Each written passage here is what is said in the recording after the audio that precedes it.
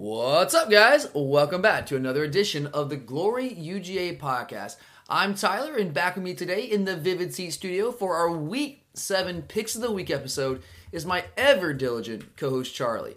And, guys, I got to give Charlie some props here. She had what I would say almost certainly was her best overall week last week, going 6-4, both straight up and against the spread. And I'm going to focus on against the spread there, Charlie, because you've been actually good straight up. You've been able to pick winners. That's been great. I feel like you're patronizing me. I'm not. I wanted to give you, I know you felt bad. We've talked about this off the air. You felt bad about your against the spread picks. It's all a guessing game, but now you're just patronizing me. I'm not at all. But, against the spread hasn't been great for you this year. But you actually beat all of us last week. You went 6-4 against the spread. So do you feel like you've turned the corner a little bit? I mean, I did my best. So if I beat you, I beat you. Well, you did. So your best was better than what I brought to the table. Good. It wasn't my best last week. There's no doubt there. So even though Charlie did have a good week, like any week, there are some embarrassing picks that we have to own. Really not too many this time. A lot of the ones I lost this week were close losses, but they're losses nonetheless. Close doesn't matter. But not so much the Vanderbilt Ole Miss game. Charlie and I both took the Commodores to beat Ole Miss in Oxford outright, to pull the upset. I think they were a 7-point underdog in that one. And yeah, that didn't work out so well, with the Doors getting just blown out on the road 31-16. It actually was a close game at half, 10-6. And I was thinking maybe they can pull this out, but no, Ole Miss and John Rice Plumlee dominated the second half. So Charlie, I don't know about you, but here in Week 7, after that embarrassment of a pick, I'm ready to officially say I will never pick Vanderbilt to win a game again the rest of the year. You with me? I'm just always hopeful. Really? They'll do well. Well, not if they screwed me. That was embarrassing. I don't know. Oh my God. If I could have gone to private school, I would have gone there. But that wasn't in the card. No, you would have gone to Georgia. It doesn't matter. You want to Georgia? Yes. Nope. Always Georgia. I'm probably won't even pick Vanderbilt to cover a spread the rest of the way. I didn't include them on the picks this week. They're playing UNLV at home, and I'm just mad at them, so they're not even on the pick. So, I don't know. Can't do it anymore. But really, that was the only terrible pick we have to own this week. It was bad, but that's about it. The other ones that we lost were close. Miami lost on a late touchdown after storming back from a 28-0 deficit against Virginia Tech. Iowa, they couldn't manage to find the end zone even one time and lost 10-3. Washington screwed me, man. Absolutely wet the bed against a bad Stanford team. And I watched that entire game, and the big takeaway for me in that one was that Jacob Eason, for better or worse, is still very much the Jacob Eason we saw in 2016. Really like the guy, and I wish him well, but man, I don't know how much he's progressed. And then we lost the Bo Nix game, or the Auburn game. Bo Nix just gave the game to Florida in that top 10 matchup in Gainesville. And that was a one-score game most of the way. And Auburn had plenty of chances, man. They had plenty of chances to take the lead, but Nix just kept giving it away with some just truly dreadful turnovers. So one bad one, a couple other ones that we lost, but those were at least reasonable. But as for our season totals, Charlie again had a good week, going 6-4 straight up. And after struggling to start the season against the spread, had the best week of all of us against the spread and went 6-4 to put her running season total at 40-23 straight up and 28-35 against the spread. She gained some ground last week. G had a great week, man. He really did. Go straight up. He had a great week, going 7-3. He went 5-5 against the spread, which now puts our guest host straight up totals at 46-17, and they're against the spread total at 32-31.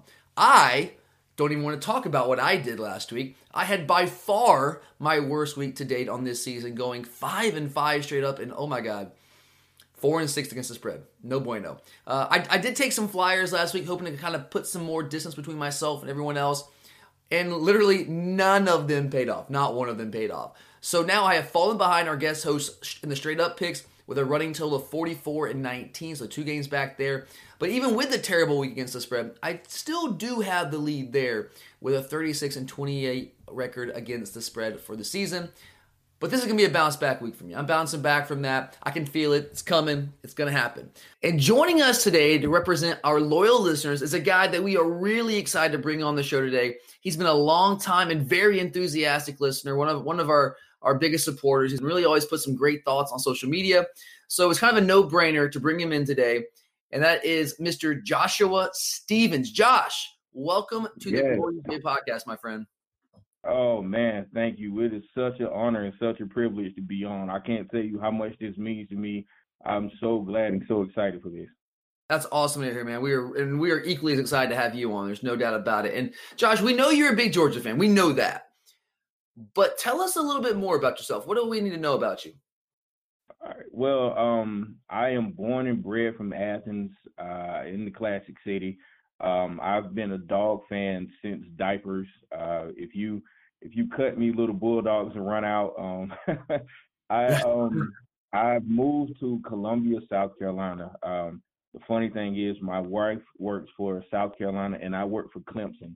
But we are the biggest dog fans that you would ever see in your life. I love that Um, you kind of under the radar, like you go in undercover. You know, yeah, I like that. yeah, Spread the I'm good word. All the infiltrating people the are enemy. fun. Yeah, I'm slowly converting fans over to the dogs. Doing the I Lord I work, my friend. listen I listen to the show, the listener mailbag show, and you and Charlie were talking about the referees. And the funny thing is, I'm actually a referee on the side, so it was bittersweet because I agree with you guys. The referees last game were awful, but I couldn't be too harsh because I actually do it as a side profession. So No, yeah, yeah, and I see that's the thing. Like when I hear people talk about like hey, they're in somebody's pocket. I'm like, you guys are crazy. Like no one's in anybody's pocket. It's a difficult job. Do they make mistakes? Absolutely. But I just don't buy the whole conspiracy theory that like these refs are out there getting paid and like Nick Saban's got them all on the side there. I don't buy that. But yeah, the ones on Saturday that was rough. But you're right, man. Like yeah. we notice when they do things wrong because it's so important to us. But really, on the whole, they do a pretty good job. They really do. Yeah, yeah, and we try. We're trained well. We take classes nonstop. But I completely understand the point. It's like you said, the one job where you can be wrong and it's okay. But Yeah. I try my best to think about the calls and make the best decisions possible. But I love it. It's fun. It's the closest I can be to the game right now. So I really enjoy it. That's really cool. And I just want to follow up with that real quick because, I mean, that's really interesting. I've never actually talked to someone who is a referee. Mhm. What is – because I can't – honestly, I would never do it because I just – you're always making somebody angry, right?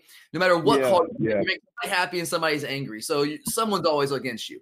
But what is yeah. it about referee that makes it – or officiating that makes it that difficult? Like, what is the most difficult part of that job?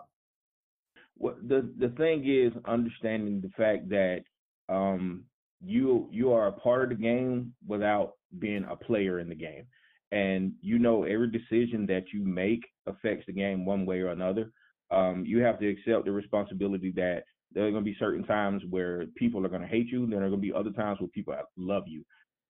For me, I've played football my entire life, and when I hung up my cleats and my pads, I still had a thirst for the game. So it was the closest way for me to be close to the game and still not play. So when I had the opportunity, I jumped at it. I love it. It's very rewarding, even though you deal with some ridicule at times.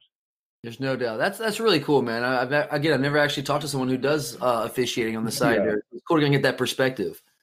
yeah, yeah. Yeah, I appreciate you sharing that with us. And I have to bring this in here. So I remember you put out a tweet a couple of weeks ago, and you kind of Yeah. one up Charlie. Like, before the season, Charlie told me a story about like Kirby Smart. She was running here in Athens. He waved to her from his truck while he's going to practice one morning in the preseason. And then you tweet out a picture a week or two later of you and Kirby together. I think you're actually in your officiating gear. So you kind of like, obviously playfully, but kind of called her out like, look who's the big dog now. Okay. So yeah, it might have taken a little bit of Charlie's soul, but how exciting was it to be there? Oh man, it was the thrill of a lifetime. I'm normally not starstruck, but when I saw him, like all the fan in me went crazy, and I almost ran in place. I was so excited. When I talked to him, I told him I appreciate everything that he does for the school. I love what he's doing with the team. And he actually told me, I appreciate what you do. It's hard to find refs nowadays that are It is. actually committed to the game. And he said, thank you so much for all you do and keep up the good work. Charlie, I didn't mean to take the wind out of your sail, but I just, when I had the opportunity, I was like, I have to tell Charlie. It's okay. My day might come in the future. I still would say, and nobody knows who this guy is outside of a few people here in Athens, but I still say she was more excited to see and like wave to Jeff Wallace when she was running a couple weeks before that. Who is the Georgia women's tennis coach? People aren't familiar with who he is. Speechless and jumping up and down in place, and my friend was like, "What is happening? Who is this random ball guy?" Wow. Yeah. That's awesome. Very cool, Josh, man. Very cool. We're really excited to have you on. But are you ready to make some picks? Yes, I'm ready. Let's go. Let's do this. All right, Charlie, what do you got for us today? All right, we're going to start this thing off with a bang this week and open with some of the biggest games on the schedule before working ourselves through the rest of the SEC slate and then a few big national games of interest too. And first up, we have the number 1 ranked Alabama Crimson Tide traveling to College Station to take on Texas A&M as a 17-point road favorite. A&M famously beat Bama with Johnny Manziel back in 2012, but they haven't beaten Bama since then. Has it been that 2012? Long time. Oh, my God. It was that long ago? Older. Wow. Lots older. Wow. This will certainly be an uphill battle for the Aggies, but it is a home game for A&M. So, unfortunately, I'm going to pick Bama to win and cover. Josh, what's your take? I think this game is going to be pretty much clear-cut. Even though the Bama team is not the team of old with the thunderous running game and the dominating defense, I'm going to take Bama with this one. I think Tua is playing at a very high level, completing 76.4% of his passes, averaging 11.6 yards attempt, so that lets you know they're pushing the ball down the field. All the receivers, the lowest average per catch is 12.8 yards, and that's Jerry Jeudy. So that tells you that these guys are a dynamic force, and with a healthy running game along with it, I just don't see a way that A&M is able to match up with them. Kellen Mond is playing good. Spiller is playing all right, and I know Jimbo Fisher will have this team turned around in a couple of years, but right now I just don't understand how A&M can really come into this game and give Bama a problem, especially with Bama averaging 51.8 points a game. I'm going to take Bama with this one for the win and the cover. All right, Tyler, what's your game? Josh, bringing the heat today, man. Love it. That was great, man. That was awesome. I feel like a little insecure here now. In preparing for this show, I think we can all agree, none of us really like Alabama. It's great when Alabama loses. It doesn't happen very often. We want it to happen.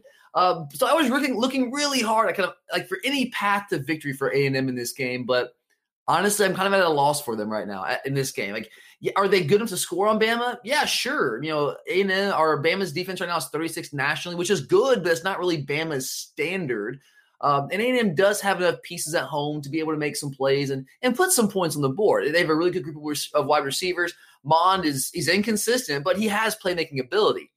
But the problem for A&M right now is they can't run the ball consistently. They're 97th nationally, and they're seemingly unwilling to use Kellen Mond in that role, which is going to make it a little tougher on them. Because I think right now, if you want to try to attack this Bama defense, I think on the ground right now is the most obvious place to do so. You saw what Ole Miss was able to do to them a couple weeks back. I'm sure they're going to try to address that now, but I just don't know if A&M is equipped to handle that. And stopping, as you were saying, Josh, stopping the high-power Bama offense, that's the big issue for A&M right now. They did hold Clemson. A&M did hold Clemson under 400 yards of offense. They have a pretty strong defensive front with Matabuke up there, and they're top 30 against the run. But the thing for them in this game is that's not really what Bama does anymore. Bama doesn't really run the football. That's just not their game anymore. So I'm not sure how much that really helps them in this game. So when you look at all the matchups, I just don't know where their advantage is in this one. And Nick Saban coming off a bye with extra time to prepare, he's tough to beat, man. I will say I think Kellen Mond, he could be the X factor if Jimbo will come out of the bye week committed to using Mond's legs as a feature part of their offense. But I've been waiting for that to happen for a while. I haven't seen it, hasn't done it at this point, so I can't predict that this is going to be the week it happens. And honestly, I've watched 3 full A&M games this year, and it's just hard to put – it's one of those things that's hard to put my finger on, but there's just something missing there. So give me Bama to win and cover. I'm with you guys. I just haven't seen enough from A&M to this point to give me any reason to believe that they're going to be able to cover, let alone pull the upset. All right. Next up, we have what is no doubt the biggest game of the biggest week of the season to date as the 7th-ranked Florida Gators travel to take on number 5 LSU. It's a top 10 matchup, but the odds makers don't see it being a close game as they have the Tigers as a 12-point home favorite. I am going to pick LSU to win, but I think Florida will cover. Josh, what's your take? I think this Florida team is sneaky good. I don't think they're a powerhouse yet. I think Dan Mullen is doing a good job, but I think there are a lot of holes in their team. And I think the team is based around the defense, and the defense plays with a lot of swagger. Despite the Kentucky game, Florida is only allowing 9.5 points a game. And for anybody in the country, that is outstanding. They have 17 takeaways this season. But I really feel like Joe Burrow and the Tigers are really clicking right now. LSU, kind of like Bama, was known for their defense for the longest, and it seemed like years since they had a really good quarterback, and Joe Burrow has come in and really changed their narrative. They're averaging 54.6 points a game. The LSU's offense is really looking like a juggernaut, and I think LSU passed a hard test with Texas. I think Florida's win over Auburn, while a good win, I don't think it was as big as some people make it seem. Bo Nix really looked like a freshman in that game, so that helped a lot. I think both teams are dealing with injuries with Divinity and Rashawn Lawrence for LSU, and we don't even know if Trask will be 100% in this game. Zuniga, it's unclear if he will play. So I'm going to take LSU in Death Valley at night for the win, but I do not think LSU will cover the spread. I think Florida's going to keep it close, and I think it's going to shape up to be a really good game. All right. Tyler, what's your pick? It's a great breakdown, Josh. Really great, man. I'm really excited for this one. I really am. I can't wait to watch this one Saturday night. And my first instinct in this game, after watching both teams a couple of times this year, was that LSU is just going to flat out destroy them. That was my first thought after the games on Saturday night, kind of thinking ahead to what was going to go down this week. But the more I thought about it over the course of the week, the more I backed off of that. I do think there's some potential matchups that might favor Florida, and you were certainly spot on it there, Josh, with the Florida pass rush. Like, we all know what Joe Burrow and the LSU offense have done this year. It's a different animal over there in Baton Rouge, but they're a little bit one-dimensional right now. They're second in the nation in passing offense, but only 75th nationally in rushing offense. And I would say Florida is really the first truly good defense that they have played. And what they excel at, what Florida excels at, is getting after the passer and creating havoc. They're fifth nationally in sacks, fourth nationally in tackles for loss. And as good as the LSU offense has been, torching teams through the air, their offensive line, they're not a bad group, but they're not elite. And if you only have an okay offensive line and you match that with a below-average rushing game that teams only have to respect, that can be a recipe for disaster against an elite pass rushing team like Florida. So that's something to certainly watch. So that matchup is going to be very interesting in this game. Now, saying that, Florida's on dial-up pressure, and Burrow, when they do that, Burrow's going to have chances to make them pay and hit some big plays. We saw Jake Fromm do that last year against Florida. But his offensive line is going to have to protect him. They're going to have to find some semblance of a run game to slow down the pass rush. I'll say this. I don't think that LSU is going to have near as much success offensively against Florida as they have against everyone else on their schedule at this point. But I think they're going to have enough success. I don't think it's going to be a game where they throw for 400 yards and have 600 yards total offense. I don't see that. But I think they're going to do enough because this Florida offense is just underwhelming right now. They're, I guess, at best okay offensively. Certainly far from a dangerous offense. Trask, in some ways, at quarterback, has been an upgrade over Felipe Franks. He's much more efficient. He's kind of eliminated those idiotic game-changing turnovers. But he's not the runner Franks was, and he isn't as good of a fit for Dan Mullen's offense. I would say Mullen certainly does not have access to as much of his playbook with Trask at quarterback as he did with Franks because Trask is just not a runner. So I guess the way I would put this is I think Trask has a higher floor than Franks, but a lower ceiling. And then their running game, it's entirely pedestrian. They had one long fluke run against Auburn. They broke it out for 88 yards, but they were shut down otherwise. They're only 89th nationally right now in rushing offense. And it's become popular over the past couple of weeks to say LSU, while their offense is amazing, that defense, man, that's a concern. And that's kind of been the narrative after giving up over 400 yards passing to Ellinger when they played at Texas and 38 points to Vanderbilt. But right now, if you look at it statistically, they're giving up less than 300 yards a game. They're only giving up 10 more yards a game than Florida is. And we're talking about how great that Florida defense is. So I think you got to put it in context there. And that LSU defense is talented. They've been dealing with a lot of injuries, as Josh mentioned. But at the end of the day, I will say I think the Florida defense is good enough to give LSU some issues offensively, but I just don't have faith in that Florida offense to score enough points against what I believe is still a very talented LSU defense. And, I mean, come on, it's Death Valley at night. It's tough to go in there and win for anyone. And I'm with you, Josh. I think Florida's a good team. I still would not put them among the nation's elite. And right now, I think LSU is in that group. So give me LSU to win this game. But I'm with you guys. I think Florida's good enough defensively to at least keep them in check. So I'll take the Gators to cover.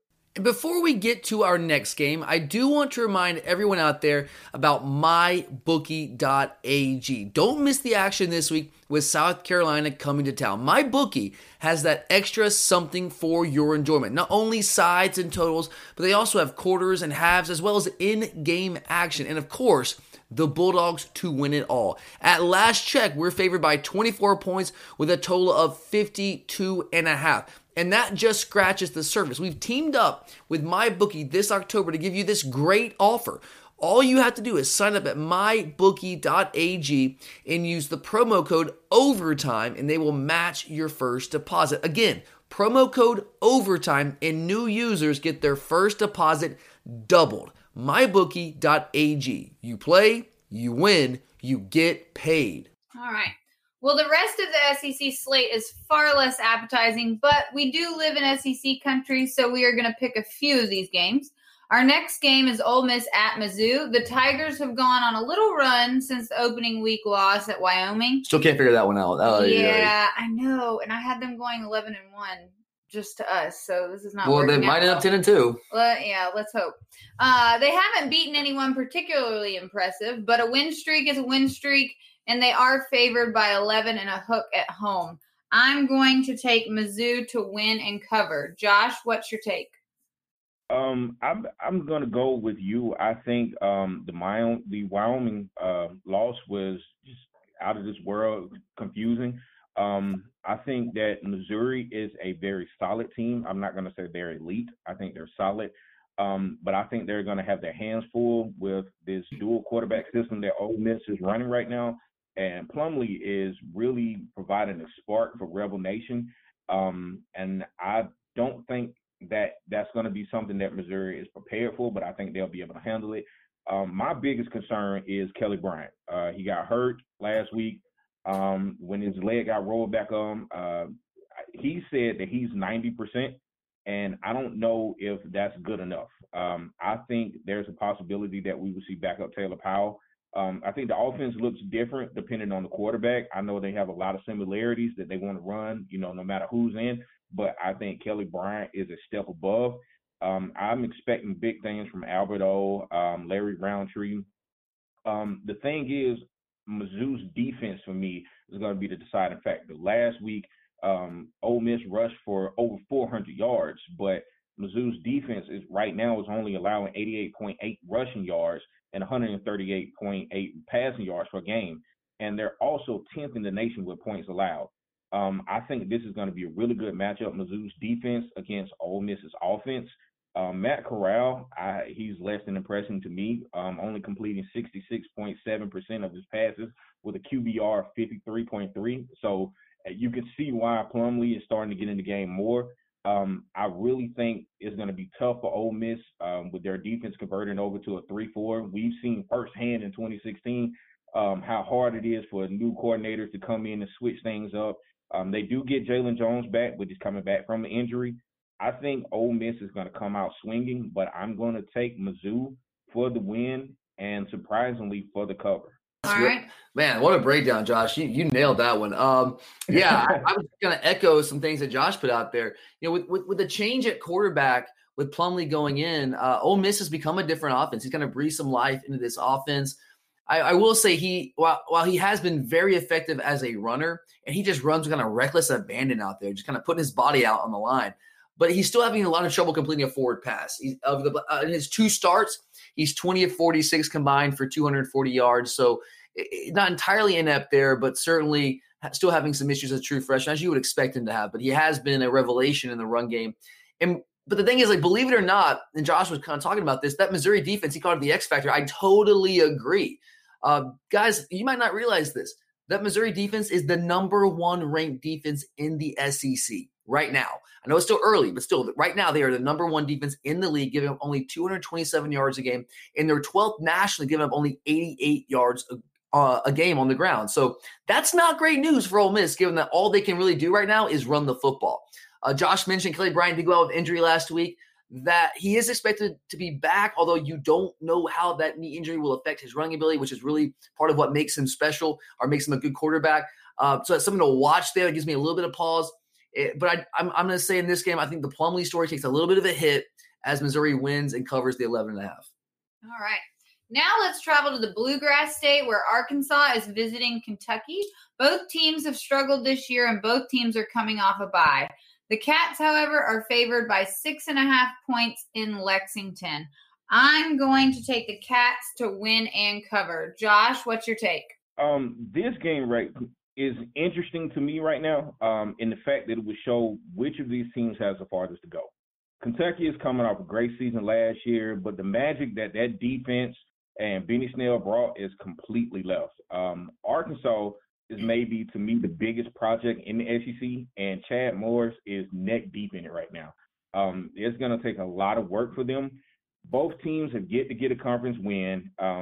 We know that the Cats have some playmakers, especially with Lynn Bowden Jr., and the game is in Lexington and at night. But for me, the scary fact is Terry Wilson is out, and then Sawyer Smith is dealing with a whole bunch of injuries from his shoulder to his wrist, and what Bob Stoops said, a lower extremity issue. I think that's going to be a really hard hurdle for them to overcome. So if that happens, Stoops said that they would go back to Lynn Bowden Jr. as quarterback. So you're taking your best receiver out wide and then putting him in the backfield. I just think that's a little too much to overcome. Both teams have a lot of areas to improve. A&M transfer Nick Starkel his QBR is only 48.5, and that's 87th in the nation, and he's only completing 70.7% of his passes, and he only has one touchdown versus conference teams. I know this is going to be hard. Despite all of that, I think Arkansas will break the 13-game SEC skid and actually come out with a win, and I think that they're going to get the cover. All right. Tyler, what's your take? It happens every single week. I have a game where I think I'm going to get some separation from everyone, and then you guys are smart. You steal my thunder. But Josh, I'm totally with you, man. That was an incredible breakdown. I'm totally with you on this one. It's two bad football teams, but I think they're two teams heading in different directions. I saw some life from Arkansas in that A&M game a couple weeks back before their bye week. In Kentucky right now, I think they're in danger of just imploding. I really do. Since an encouraging first start against Florida, Sawyer Smith has fallen off the face of the earth. In his past two games against Mississippi State and South Carolina, guys, those two teams are not particularly good football teams. But in those two games against those teams, he's 26 of 73, 35% passing, no touchdowns, 2 picks. I honestly don't know if you can put up worse numbers if you try. Like, that is ridiculous. But he's all they have right now. He got hurt in South Carolina. Josh mentioned it. If he goes out, it's Lynn Bowden, their best receiver, coming and playing quarterback, and that means you don't have your best receiver playing the position that he's actually best at. That's crazy. That's not good. We don't really know who the quarterback's going to be for Arkansas. Starkel went out in that game against A&M. I think he'll probably be back here. Ben Hicks was actually the starter to open the season. I really liked what I saw from him against A&M. He actually almost led them to victory in that game. And I know the Hogs lost to San Jose State, but I was really impressed, at least relatively speaking, by their performance against A&M a few weeks back. If this was in Fayetteville, I wouldn't blink for a second. I would take the Hogs, no doubt. The fact that it's in Lexington at night gives me a little bit of pause here. But, man, I watched every single snap of that a couple times, actually, getting ready for this South Carolina game that we're playing this week. I watched every single snap that Sawyer Smith took in that game, and that might have been the worst quarterback performance I have ever seen in my entire life at the Power 5 level. I'm not even kidding. That's not hyperbole. It might have been the worst I've ever seen. And so until I see something different from him, I just cannot pick Kentucky, even against Arkansas. So give me the Hogs to pull the road upset. All right. The last game on our SEC slate this week is Mississippi State at Tennessee. The Bizarro Dogs are favored by 7 on the road. Tennessee had one decent half of football last week, so there's that. But are they ready to get their first conference win of the year? I'm going to say no. So I'm picking Mississippi State, but I think that Tennessee will cover. Josh, what's your take? I think the state of Tennessee as a whole this year is not looking really good. And I think it's even worse for the Vols because of the tradition and the expectations there. Tennessee is fighting, and they're fighting really hard, but I think in almost every game they've played, they've been outmatched. Their offense barely has a heartbeat, and then the quarterback situation is confusing, just to say the least. The Vols are coming off a very hard loss to us. I think Georgia really took a lot of the life out of their stadium, and I don't know if it's going to be back this week. For Mississippi State, Garrett Schrader is complete. His QBR is 71.3, and it's kind of hard to stop a quarterback that can fly like a helicopter. Mississippi State is averaging 191.8 passing yards for 108th in the nation, but 206.2 rushing yards, which is 35th in the nation. I think Mississippi State is a very balanced team. I don't think they're great, but I think they can actually come out and get a win with this one. The fact that it's in Knoxville, I really don't think that's going to be a big part of it because Tennessee has so much going on right now. I don't know if home field advantage really is an advantage for them. I think Bully, the Mississippi State Bulldog, will be back at full health, and he's going to come to Rocky Top, and I'm expecting Mississippi State to get the win and to cover. All right, Tyler. Yeah, again, I'm with you, Josh. I will say I still think Tennessee is better than what their 1-4 record would suggest, or at least kind of like South Carolina. I think they have better players than their record would suggest. If this game was at night, I might lean more towards picking the upset. But Charlie, we were up there last weekend. How would you describe that town and vibe right now in Knoxville? That town up there, yeah. How would you describe that? Flat? Yeah, dead. I mean, it was just a weird vibe. It's usually a place that has a lot of it's kind of an electric environment for a college football weekend. It was anything but that last weekend. There are plenty of empty seats last week at night with the number 3 team in America in that stadium. This one is at noon against Mississippi State. Just not going to be the wildest crowd and the greatest home field advantage. I'm totally in agreement with Josh there. They're going to go with Maurer again, and he really didn't do anything great last week. Yeah, he had a couple plays in the first half, but really everything he got was off a bust on our part. That was us. It wasn't so much them. Now, he took advantage of it, so good for him. The Mississippi State, they're coming off a bye week. It's another thing you got to factor in here. Coming off the bye week, while Tennessee is coming off playing one of the most physical teams in America. State isn't great, but I just don't like the situation for the Vols. So I'm going to take the Bizarros to win and cover as well. All right. Let's head to South Florida, where the 20th ranked Virginia Cavaliers are traveling to Miami to take on a Hurricane team that is struggling to get its footing under first-year head coach Manny Diaz. Somehow, though, Miami is the 2-point favorite in this one, which I don't understand that. I don't get it. I'm going to be picking Virginia to win and cover. Josh, what about you? Contrary to popular opinion, the U is not back. I'm not seeing it. Agreed. Virginia is sitting high right now in the ACC with only one loss to a very good Notre Dame team.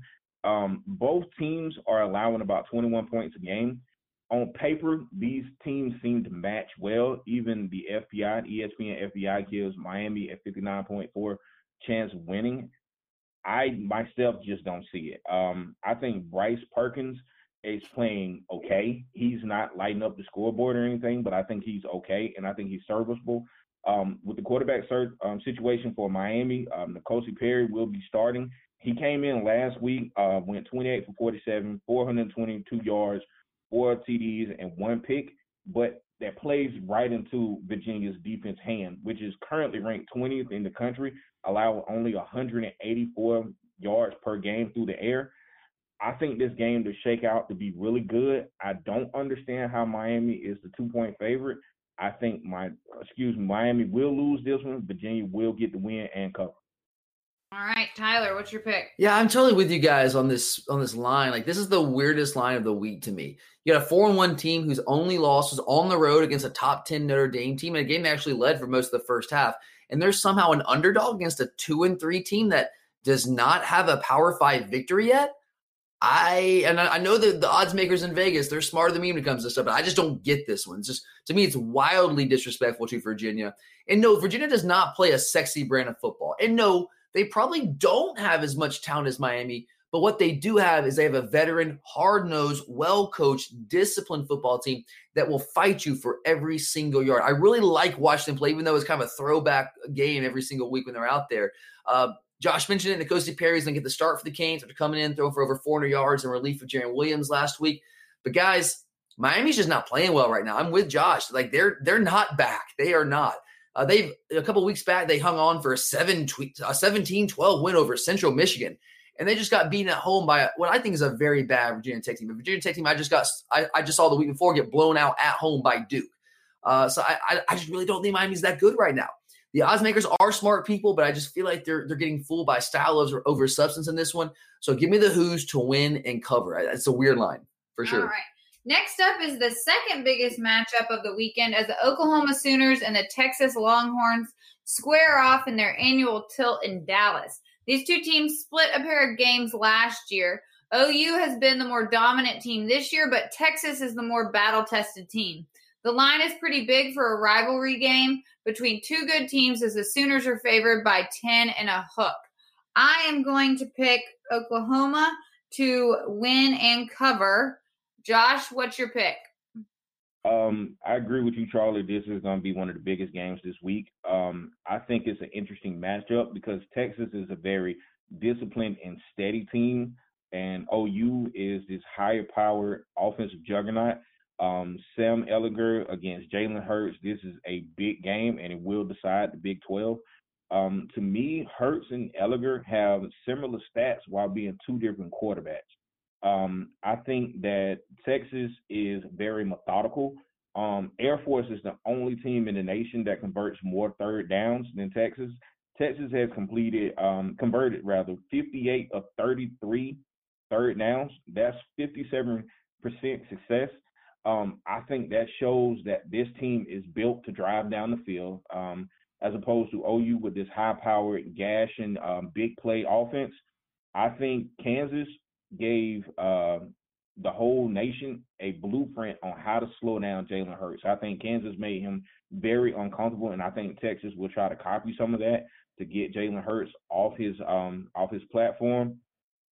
The big deciding factor for me is OU's defense. They're only allowing 19 points a game, while Texas is allowing 26 points a game.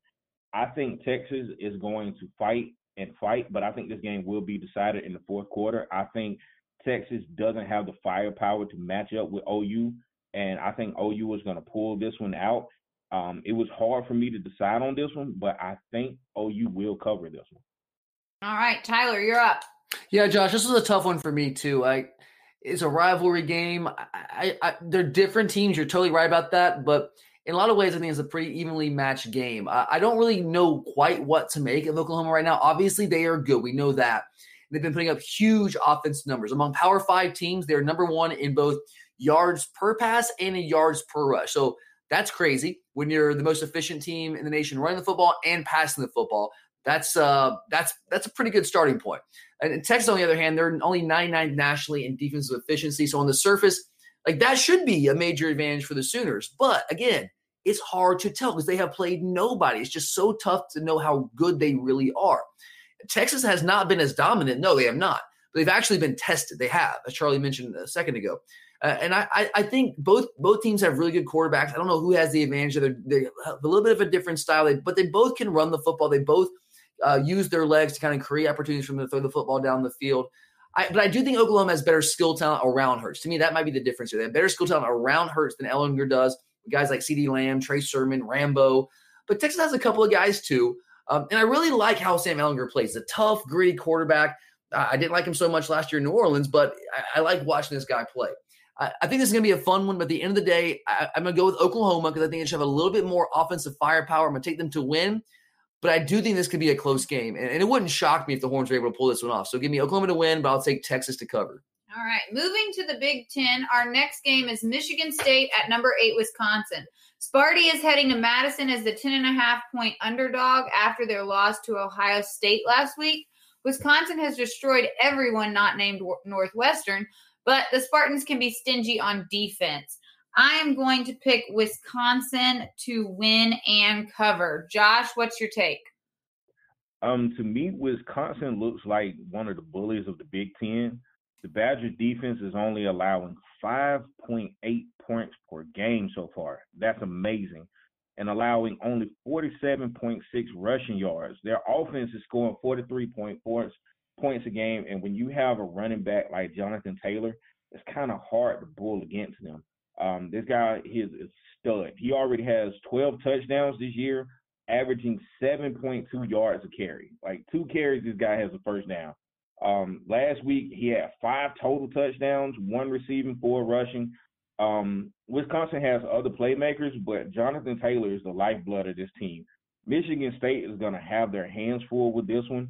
The problem for me is Sparty, even though they're a stingy defense, they're allowing just under 200 yards rushing per game.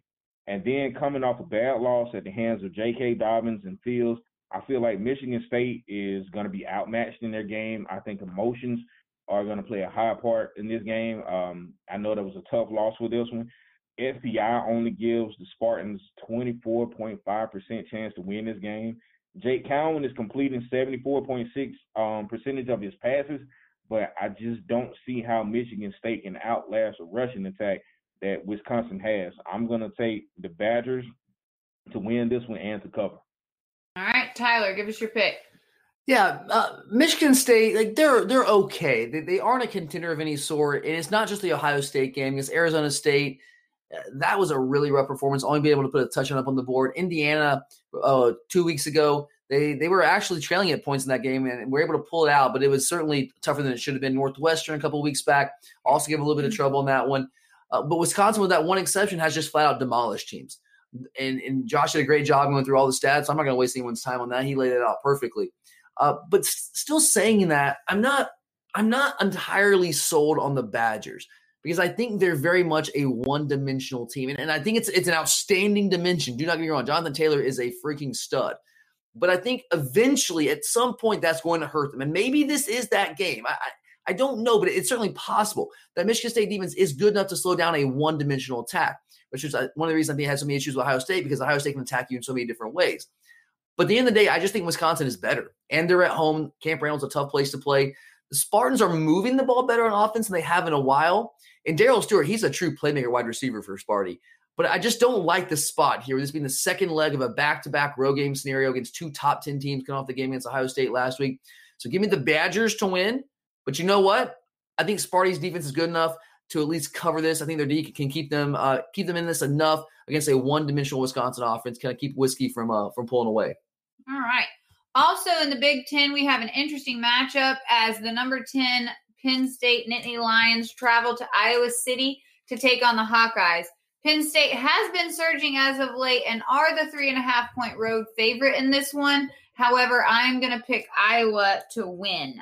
Josh, what's your take? I think Penn State is still missing the loss of Saquon Barkley and Trace McSorley, and they're trying to find a way to replace all their production.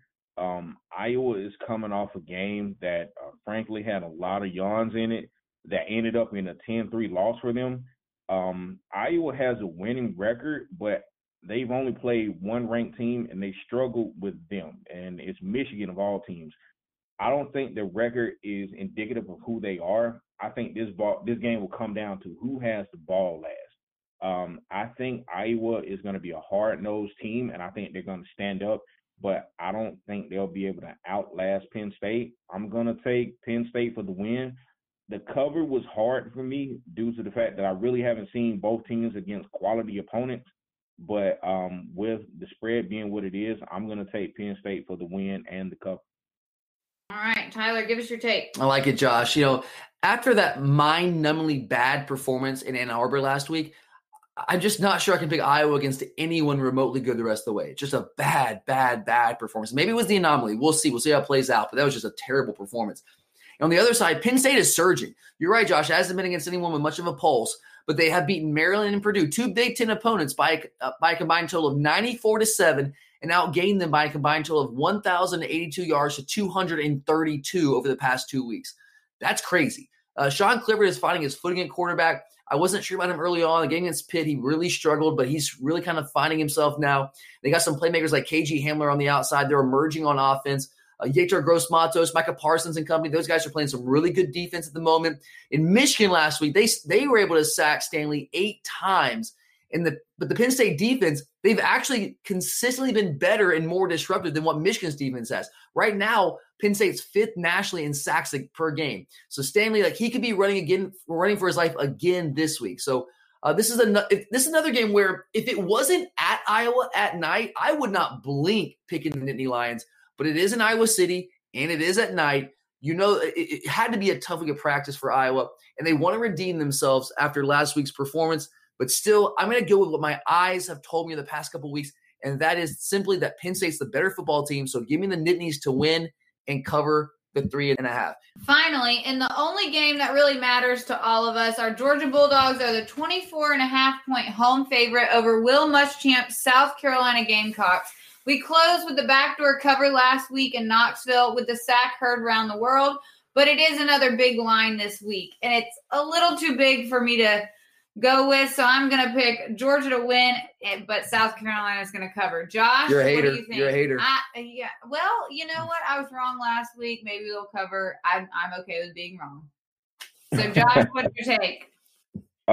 This game is very exciting for me. I don't like the noon kickoff. I feel like we should have had a primetime spot, even though it's Carolina, but it is what it is. This game is intriguing because I want to see the players. I want to see more of our depth. I think this game is going to be similar to the game last week. I think since South Carolina's coming off a bye, they had an extra week to prepare for us. They're going to come out swinging. But I think this game will be over in the third quarter. Hilinski, I think he's a good quarterback, but I think he's ahead of his time right now. I don't think he's ready. So that means that Carolina's going to lean on Rico Dowdle and Feaster. I think that plays into our hand with our defensive matchups. We have very, very stout defensive alignment, and I think that running attack is not going to be able to stand long against us. I don't think that Carolina has the defense to handle our rushing attack. I'm expecting Swift to have a breakout game and then go to the sideline. I think our defense is really going to clamp down this week. We're only allowing 59.6 rushing yards a game, and the FPI is even giving us an 89.1% chance to win the game. I think it's higher than that. I really don't see a way that Carolina matches up for us. I think we will have a comfortable victory with this one, but I don't think we will cover the spread. I know Kirby, he has a good relationship with Muschamp. I saw it firsthand when they were both on the recruiting trail for Jordan Burch, and you can see the camaraderie there. And I don't think Kirby wants to make a statement with this game. I think he's going to get up, get a lead, and just coast on out with this one. I think this one plays into our hands perfectly. We get the win, but we don't cover. All right, Tyler, give us your pick. I totally agree with you about Will and Kirby, Josh. Kirby is not going to run the score up on Muschamp. I said this last year going to that game in Columbia. Unless it's just kind of an organic thing, he is not going to actively try to run the score up. I totally agree with that. But looking at this game, like Tennessee last week, based on the rosters, this should not be a game at all. It really should not be. But that game in Knoxville, even though it shouldn't have been a game, it was somehow a game for nearly a full half of football. And the situation surrounding this game is at the very least, mildly concerning for me. We've got South Carolina coming off the bye, which I always think is a huge advantage for anyone. It is the noon start, like Josh mentioned, which usually means a sleepy crowd, a late arriving crowd. So, guys, if you're going to the game, get there early and be loud. And like Tennessee, I think the Gamecocks are going to come in loose. They've got nothing to lose in this game. No one expects anything from them. So they're going to go out there and play hard and just let it hang.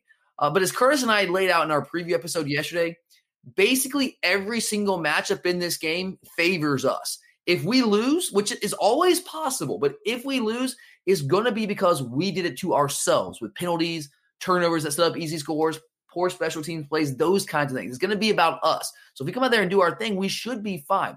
Statistically, and I said this on the preview show yesterday, what they do best offensively is run the football.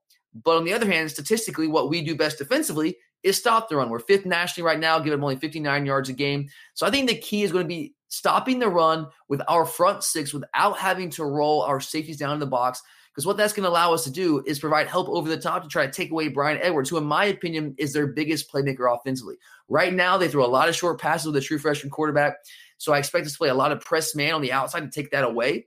And if we're able to play those looks with a 2-deep safety shell, some cover 2 under there, we will also be able to likely protect against any potential vertical shots. Hopefully, Jordan Davis is healthy enough to play in this one and play well, because he's obviously a big part of holding their ground game in check with our front 6. He's a big part of that. And Hilinski at quarterback, he's been good at times, and he's a physically gifted player. But he's also a true freshman. He's been very up and down. I would say it will probably take his very best game for them to have a chance to beat us. But on the other hand, this will also be the most hostile environment he has faced today. Really the first truly hostile road start. His only other road start against Missouri, he went 13-30 for 166 yards and a 100-yard pick six to kind of change the game there. And for us, I think the formula in this one will be the same that it typically is. It was the same formula we saw last week against Tennessee. We're going to kind of pound our heads against the wall of defenders for a half or so before our superior depth, our strength along the offensive line there in the trenches is going to take over and wear them down the second half, where we start to just bite off chunk after chunk after chunk. So I really do think this could start out like that Tennessee game last week. South Carolina, look, they're going to be jacked up, guys. They're going to be motivated, got nothing to lose. It is that noon start for us with a sleepy crowd. They're coming off the bye. I expect them to have a good game plan on both sides of the ball. And we're going to likely have to make some adjustments, kind of like we did against Notre Dame. But I think we're going to prove to be too much as the game wears on. And I think we're going to pull away in the second half. That's kind of what we do. That's our formula. That's who we are. So give me the Dogs to win. You know what? We kind of sweat this one out last week. But I'm going to say give us the cover as well. We're going to pull out another backdoor cover late. But you're right.